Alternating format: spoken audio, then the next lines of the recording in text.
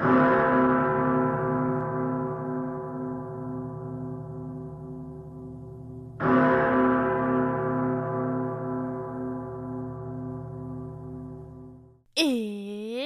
2 a.m. Welcome back to the 2 a.m. Book Review Club, where we stay up late talking about books or talk about books that made us stay up late. This month, we are doing a mini-series on books that I read for the 2023 StoryGraph Genre Challenge. Last week, I did an overview of the challenge prompts, and I talked a little bit about the 16 books that I read to fulfill all 10 challenge prompts. This week, we are going to take a closer look at two of the most interesting books that I read for this challenge. And we're going to do this in kind of a fun way. We are going to be doing a battle of the biographies. For this challenge, I ended up reading two biographies. Caravaggio, A Life Sacred and Profane by Andrew Graham Dixon, and All That Heaven Allows, a biography of Rock Hudson by Mark Griffin. And today, we are going to be doing a little competition to see which biography is the better biography. And by better, I do mean which biography I enjoyed more. If you listened to last week's episode, you already know who the winner is, but I have lots of thoughts about both of these books, and I thought that this would be a fun way to discuss them. Now, at first glance, it might feel a little unfair to compare the life of a golden age Hollywood star to the life of a great Italian painter, but these two books and these two men are actually more similar than you might think. First, both books are about artistic men. Caravaggio was a painter, and Rock Hudson was an actor who cared deeply about his craft. Second, both books deal with men who struggle to fit into the societies in which they desperately want to belong. Caravaggio was never truly recognized as the upper-class gentleman, the superior artist that he thought he was, and Rock Hudson was a gay man who was burdened by the image of a Hollywood star who very much was not. Finally, both books center people who remain at least somewhat mysterious, somewhat enigmatic. Caravaggio left behind very little in the way of a historical record. We have no writings or letters. And Rock Hudson was many things to many people, mostly people who had something to gain from how they remembered him, how they portrayed him in their own memoirs, in their own memories. But beyond the similarities in these two men, I've read a lot of biographies. It's actually one of my favorite subgenres of nonfiction, and there are a few standards that I tend to apply when I read a biography to decide how well I think that particular biography was executed. My first question when I finish reading a biography is, well, how much I learned about the person. And my second question is whether or not I enjoyed the book. I know the primary purpose of nonfiction is to educate, but if a book isn't enjoyable, then who's learning anything from it? Nobody, except people who have to read it for school. My final question is whether or not I feel like I understand the person, not whether or not I feel like I know the person, because I don't think that's really possible or even desirable. That person is dead, and we are not really going to understand them because we even have trouble understanding people who are alive and who we interact with every day. I feel like it's a little ambitious to feel like you can truly understand someone who's no longer here. But if the author has done a good job, then the person feels fully realized, like someone who really existed and really would have lived the life that they did. I can understand who that person was, why they were the way they were, and I can also understand the choices that they made. When a biography helps me understand someone, then it feels like I've been able to explore not only the life, but also the mind of a fascinating person. And that is why I read biographies. So I'm not really here to read or learn about historical events per se, although of course it's a nice bonus, but I'm primarily here to learn about people and all of the different kinds of people who have existed throughout history. In fiction, you know that I tend to choose character-driven stories, and biographies, in many ways, feel like the ultimate character-driven story. So those are the 3 questions we will be using to decide which is the better biography: Caravaggio, A Life Sacred and Profane, or All That Heaven Allows, a biography of Rock Hudson. Ready? All right, let the battle of the biographies begin! Round 1. Which of these biographies did a better job on a purely factual level? Which biography did I learn the most from? Let's begin with Caravaggio's biography. So the thing about writing a biography of Caravaggio is that because he lived so long ago, and because he's pretty much absent from the historical record, the thing about writing the life of such a mysterious person is that a lot of what you write ends up being guesswork. It's not as easy as collecting sources and picking which facts to emphasize. Instead, the author often has to decide what exactly the facts are. Here's an excerpt from the book that shows what I'm trying to say. Anyone attempting a biography of Caravaggio must play the detective as well as the art historian. The facts are rarely straightforward, and the patterns of intention that lie behind them often obscure. The artist's life can easily seem merely chaotic, the rise and fall of an incurable hothead, a man so governed by passion that his actions unfold without rhyme or reason. This was, for centuries, the prevailing view of him. But there is a logic to it all, and with hindsight, a tragic inevitability. Despite the many black holes and discontinuities in the shadow play of Caravaggio's life, certain structures of belief and habits of behavior run through all that he did and all that he painted. The evidence has to be decoded using guesswork, intuition, speculation, and above all, a sense of historical imagination, a willingness to delve as deeply as possible into the codes and values that lie behind the words and deeds of a far distant past. And a little later in the book, the author gives us a concrete example of how hard it can be to piece together Caravaggio's life. There are 3 early biographies of Caravaggio. All were composed after his death, and each is unreliable for different reasons.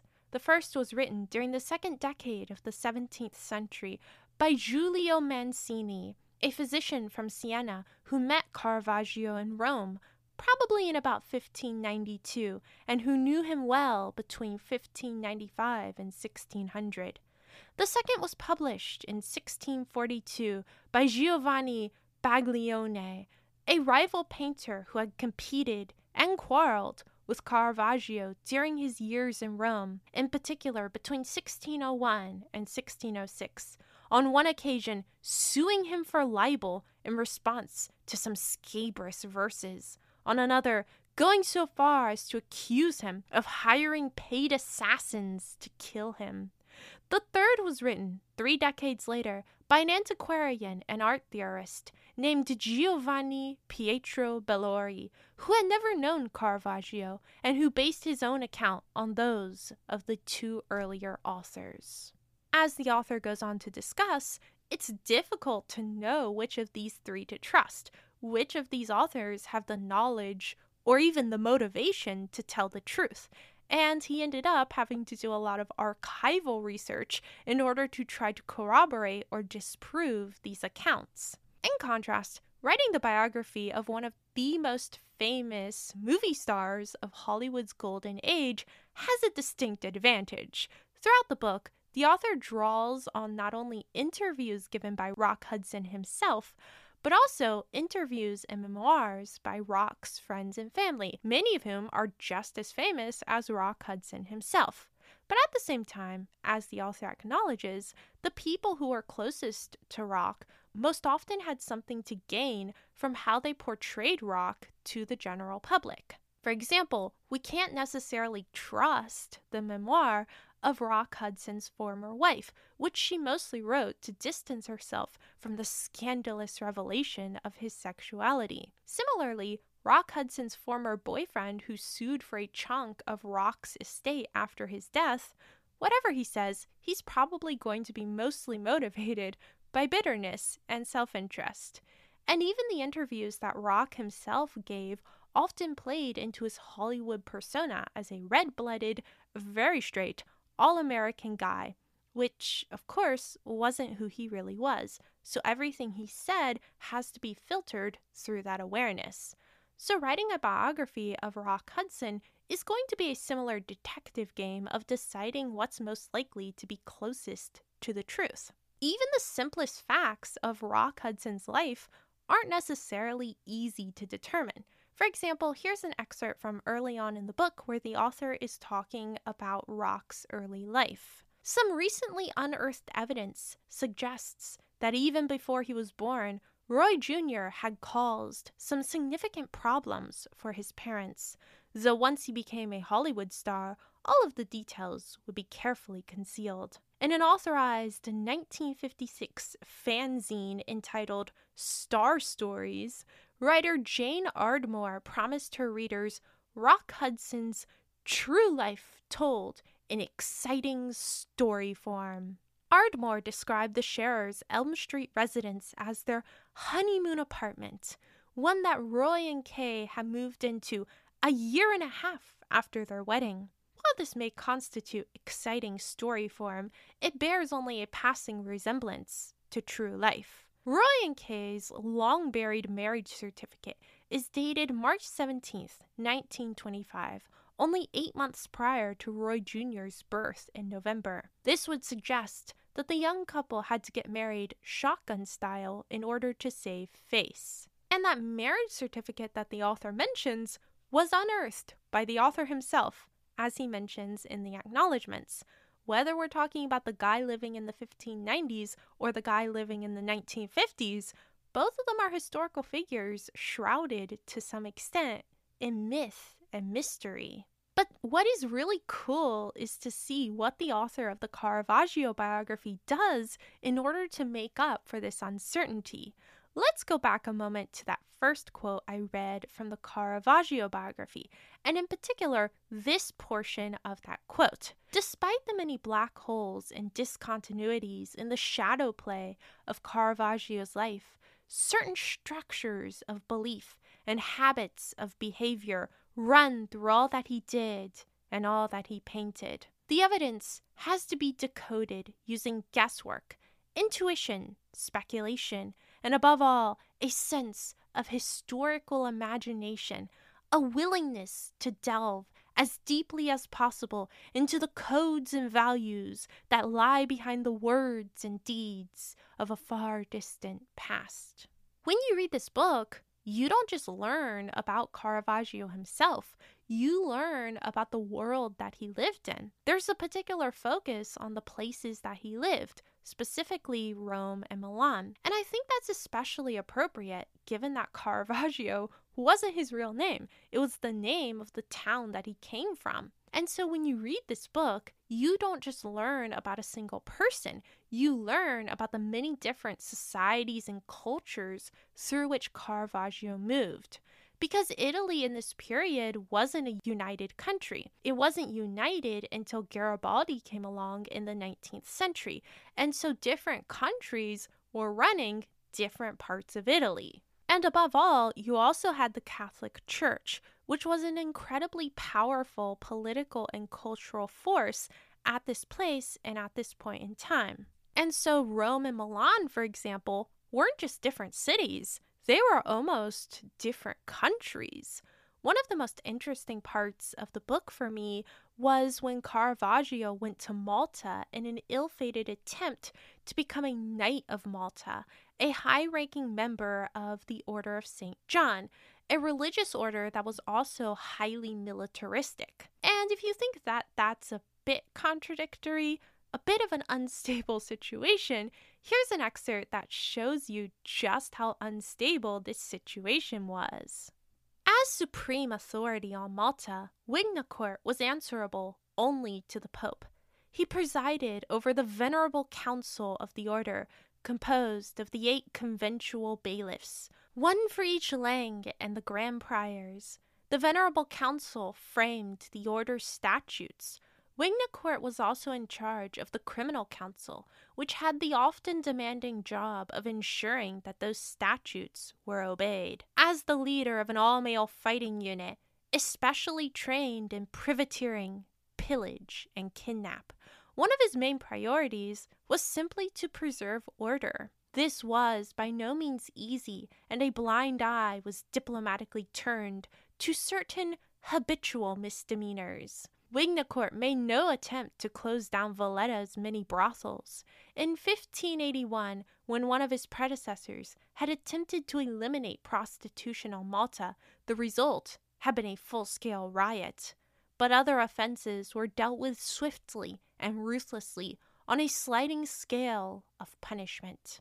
The list of prohibitions and mandatory penalties is itself a testimony to the difficulty of maintaining order among several hundred proud Knights of Malta. Punishment for the offense of being incorrectly dressed without the 8-pointed cross of the order was the quarantine, which insisted that the miscreant be confined to his auberge for 40 days, during which time he was to fast in penitence and submit to regular public floggings by the vice prior in the conventional church. Repetition of the same offense brought a 3-month prison sentence. The penalty for rowdy behavior inside the alberges was deprivation of seniority within the hierarchy of the knights. Insults traded between brother knights in the Grand Master's presence meant the loss of 3 years' seniority. More serious crimes were punished by defrocking, the permanent deprivation of a knight's habit. This was the penalty ordained for a variety of offenses, including assault on a fellow knight, heresy, apostasy, theft, dueling, and the abandonment of comrades in battle. If a knight killed in anger, he was sentenced to a traditional Maltese death. The procedure was described by George Sandys. If one of them be convicted of a capital crime, he is first publicly disgraced in the Church of St. John, where he received his knighthood, then strangled and thrown into the sea at night time. I'm always fascinated by these types of insular, secretive societies, and I love that the Caravaggio biography takes the time to explain every aspect of this particular society in so much detail. Unfortunately, I just don't think that the Rock Hudson biography takes the same opportunity to delve into the world of Hollywood in the Golden Age.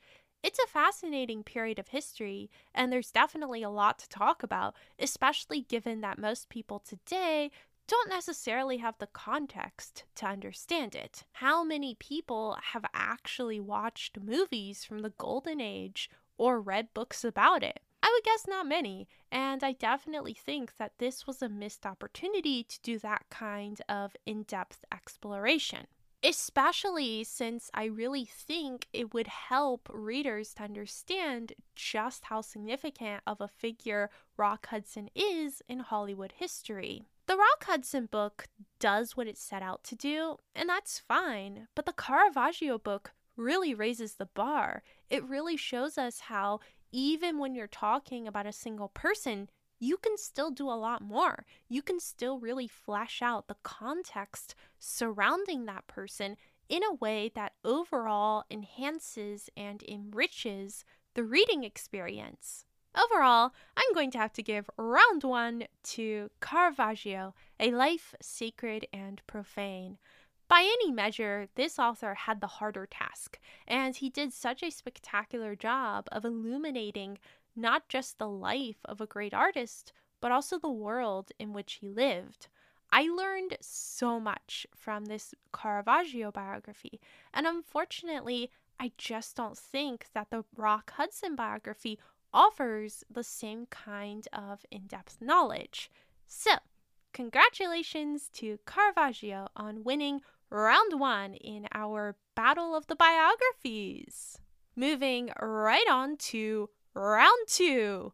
Round 2 is, which of these biographies did I enjoy more? So, I think the fairest way to judge this round is to discuss the biggest strengths of these books. This time, let's begin with the Rock Hudson biography. I think that celebrity biographies are probably most popular with people who like celebrity gossip, who are inherently drawn to petty drama that doesn't really matter. And that definitely describes me. I have an unhealthy interest in drama of any kind, but especially drama that has no effect on me or my life. And so I do think that the fact that so much of this book is taken up by quotes from people around Rock Hudson does give this book a deliciously gossipy atmosphere that certainly speaks to the target audience. Personally, I also really liked that the book talked about the movies that Rock Hudson was in, since I found it really interesting to see the wide range of roles that he played, as well as the general trends in the types of movies that Hollywood made over the years. Now let's talk about the Caravaggio biography. Now, not everyone is going to agree with me, but I found the richness and texture of the level of detail in this biography to be really enjoyable. For example, I mentioned earlier that Caravaggio goes to Malta to try to become a Knight of Malta. Here is the passage that describes his arrival in Malta.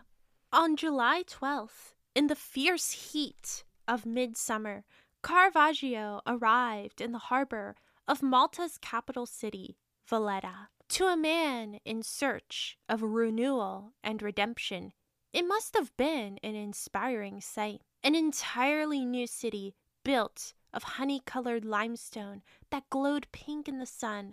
Valletta had been constructed at breakneck speed in just 40 years.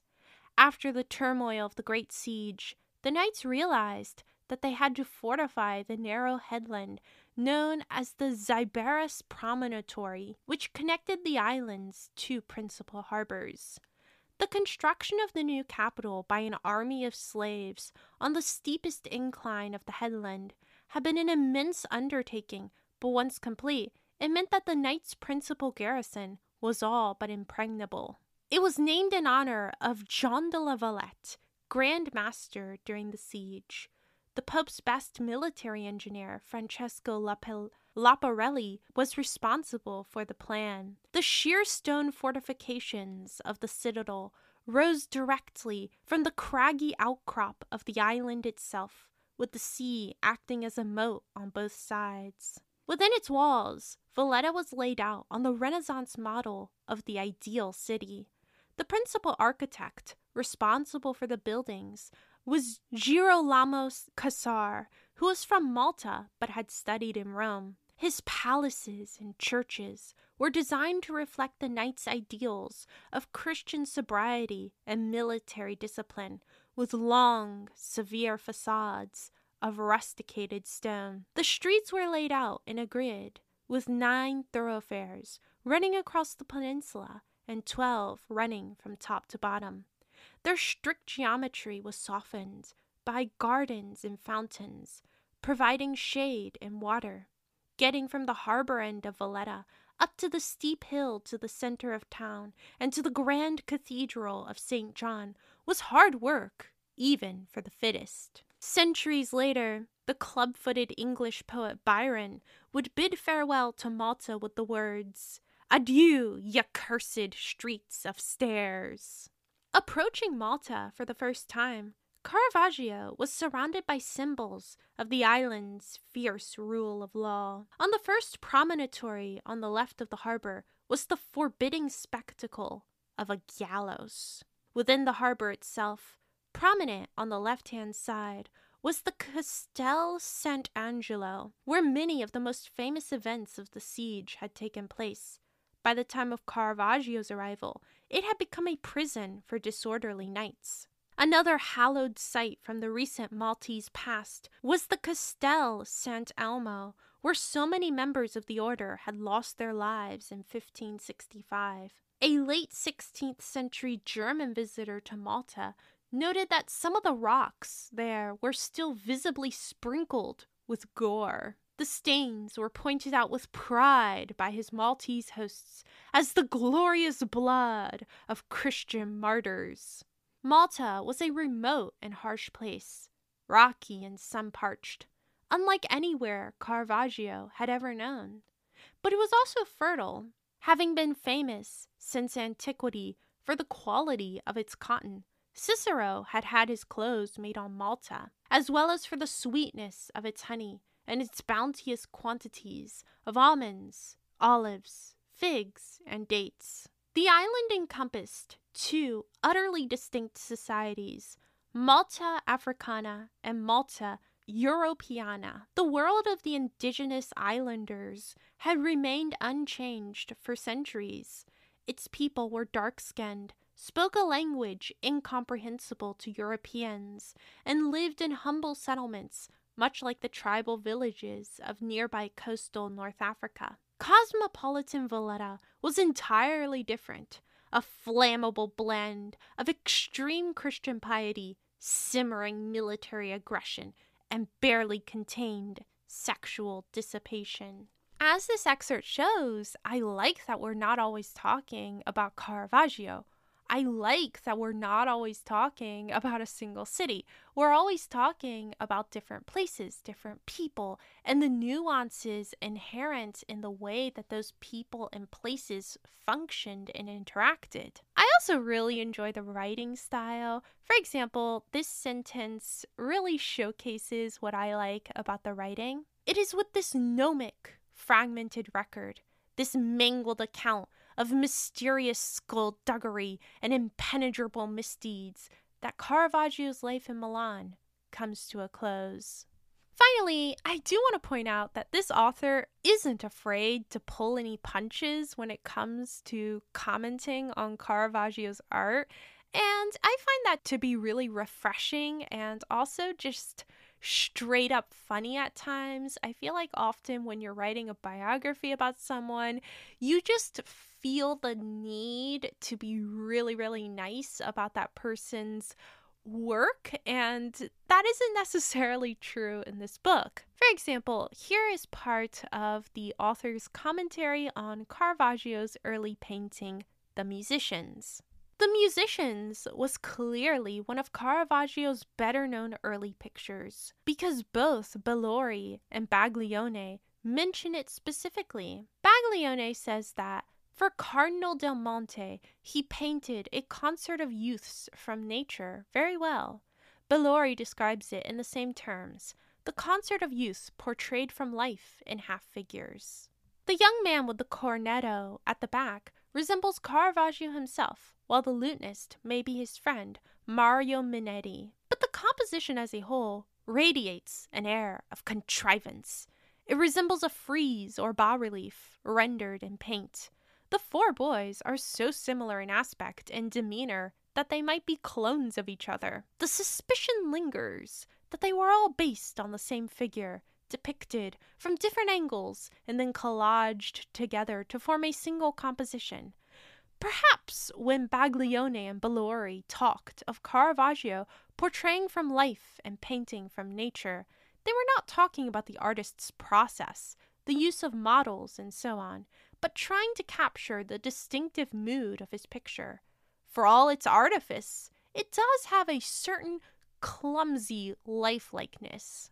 And here is the author talking about one of Caravaggio's first devotional pictures, the Penitent Magdalene. The hands of the figure are boneless, and the anatomy of her chest and neck unconvincing.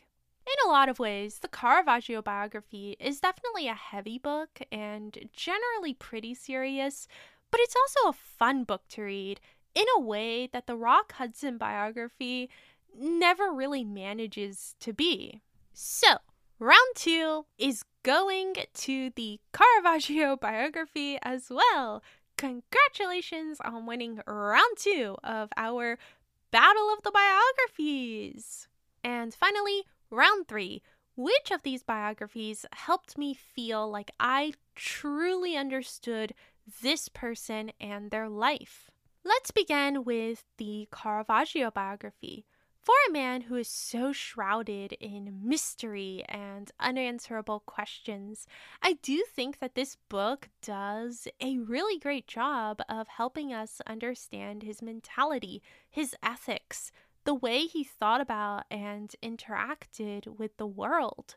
We can understand where his art came from, how he made the choices that he did, and why he was trapped within a cycle of violence and poverty. There are some things we'll never truly understand about his life, especially his early life, but I think that's true of most historical figures, particularly those that are so hard to find in the historical record. Now let's talk about the Rock Hudson biography, and I've been doing a lot of thinking about this biography and how it made me feel. Because I came away from this biography feeling a bit disappointed, and I've been wondering why. Why was this biography ultimately so unsatisfying? And after thinking it over, here's my conclusion. The central problem with this biography of Rock Hudson is that even after reading over 400 pages about his life, you still don't really get a good grip on who he actually was. Sure, we get that most people thought he was a really nice guy, and it's really sad he was closeted all his life, then died of AIDS, and sure, he had terrible choice in picking partners, but that's all pretty superficial. Being nice was the persona he used in his social life, just as being straight was his Hollywood persona. Being bad at picking partners is a little more interesting since we can tie it back to the domestic abuse he suffered as a child, but we're still talking about Rock Hudson in relation to other people. Rock in relation to his co-stars, to his friends, to his partners. But who was he beyond all of that when he was just being himself? I think the main reason it almost feels like he's in the background of his own story is because the author's control over his own narrative feels tenuous at best. I mean, it's great to have all these quotes and interviews, but it almost feels like the author is using them as a crutch. In Caravaggio, the author is very clearly involved in the telling of the story. He is opinionated and knowledgeable, and most of all, he's in charge. He knows where he's going, and we're happy to follow his lead. But with the Rock Hudson biography, you almost have to question, what's the point? It's great to have all these sources that you're spouting at us, and I'm glad you did your research, but what's the story? Why should we care about Rock Hudson and his life? Why did you care enough to write 400 pages about it? And at this point, I want to bring back an idea I discussed a few months back, the idea of historical fiction versus fictionalized history. In that episode, I talked about historical fiction books that almost feel like a dramatized Wikipedia article, and how unsatisfying those books ultimately feel. Similarly, I think that there are biographies that feel like they were written with no larger purpose in mind than to tell us the facts of someone's life. But the issue is that facts alone can't tell a story. Facts alone aren't a satisfying narrative, and that remains true whether you're talking about historical fiction or historical nonfiction. So, to no one's surprise, Caravaggio wins round 3 and therefore is the overall winner of the Battle of the Biographies. Overall, I do want to emphasize these are both well researched and well executed, but the difference is that I would recommend Caravaggio, A Life Sacred and Profane, to everyone. I want everyone to read this book. It is so good. But I can only really recommend All That Heaven Allows, a biography of Rock Hudson, to people who are already interested in Rock Hudson and who also have a good understanding of why he's important and how he fits into Hollywood's history. But overall, I am really glad that I read both of these biographies, and it's one of the reasons why I'm so glad that I participated in the genre challenge. Again, I need to emphasize I'm not being sponsored by the StoryGraph for this. I just had a really good time with the challenge, and I just want to talk about books. Alright, that's going to be everything for this episode. This has been the 2am Book Review Club. Thanks so much for joining me, and I'll be back next week at 2am. Until then, I hope you have a great week, and happy book travels!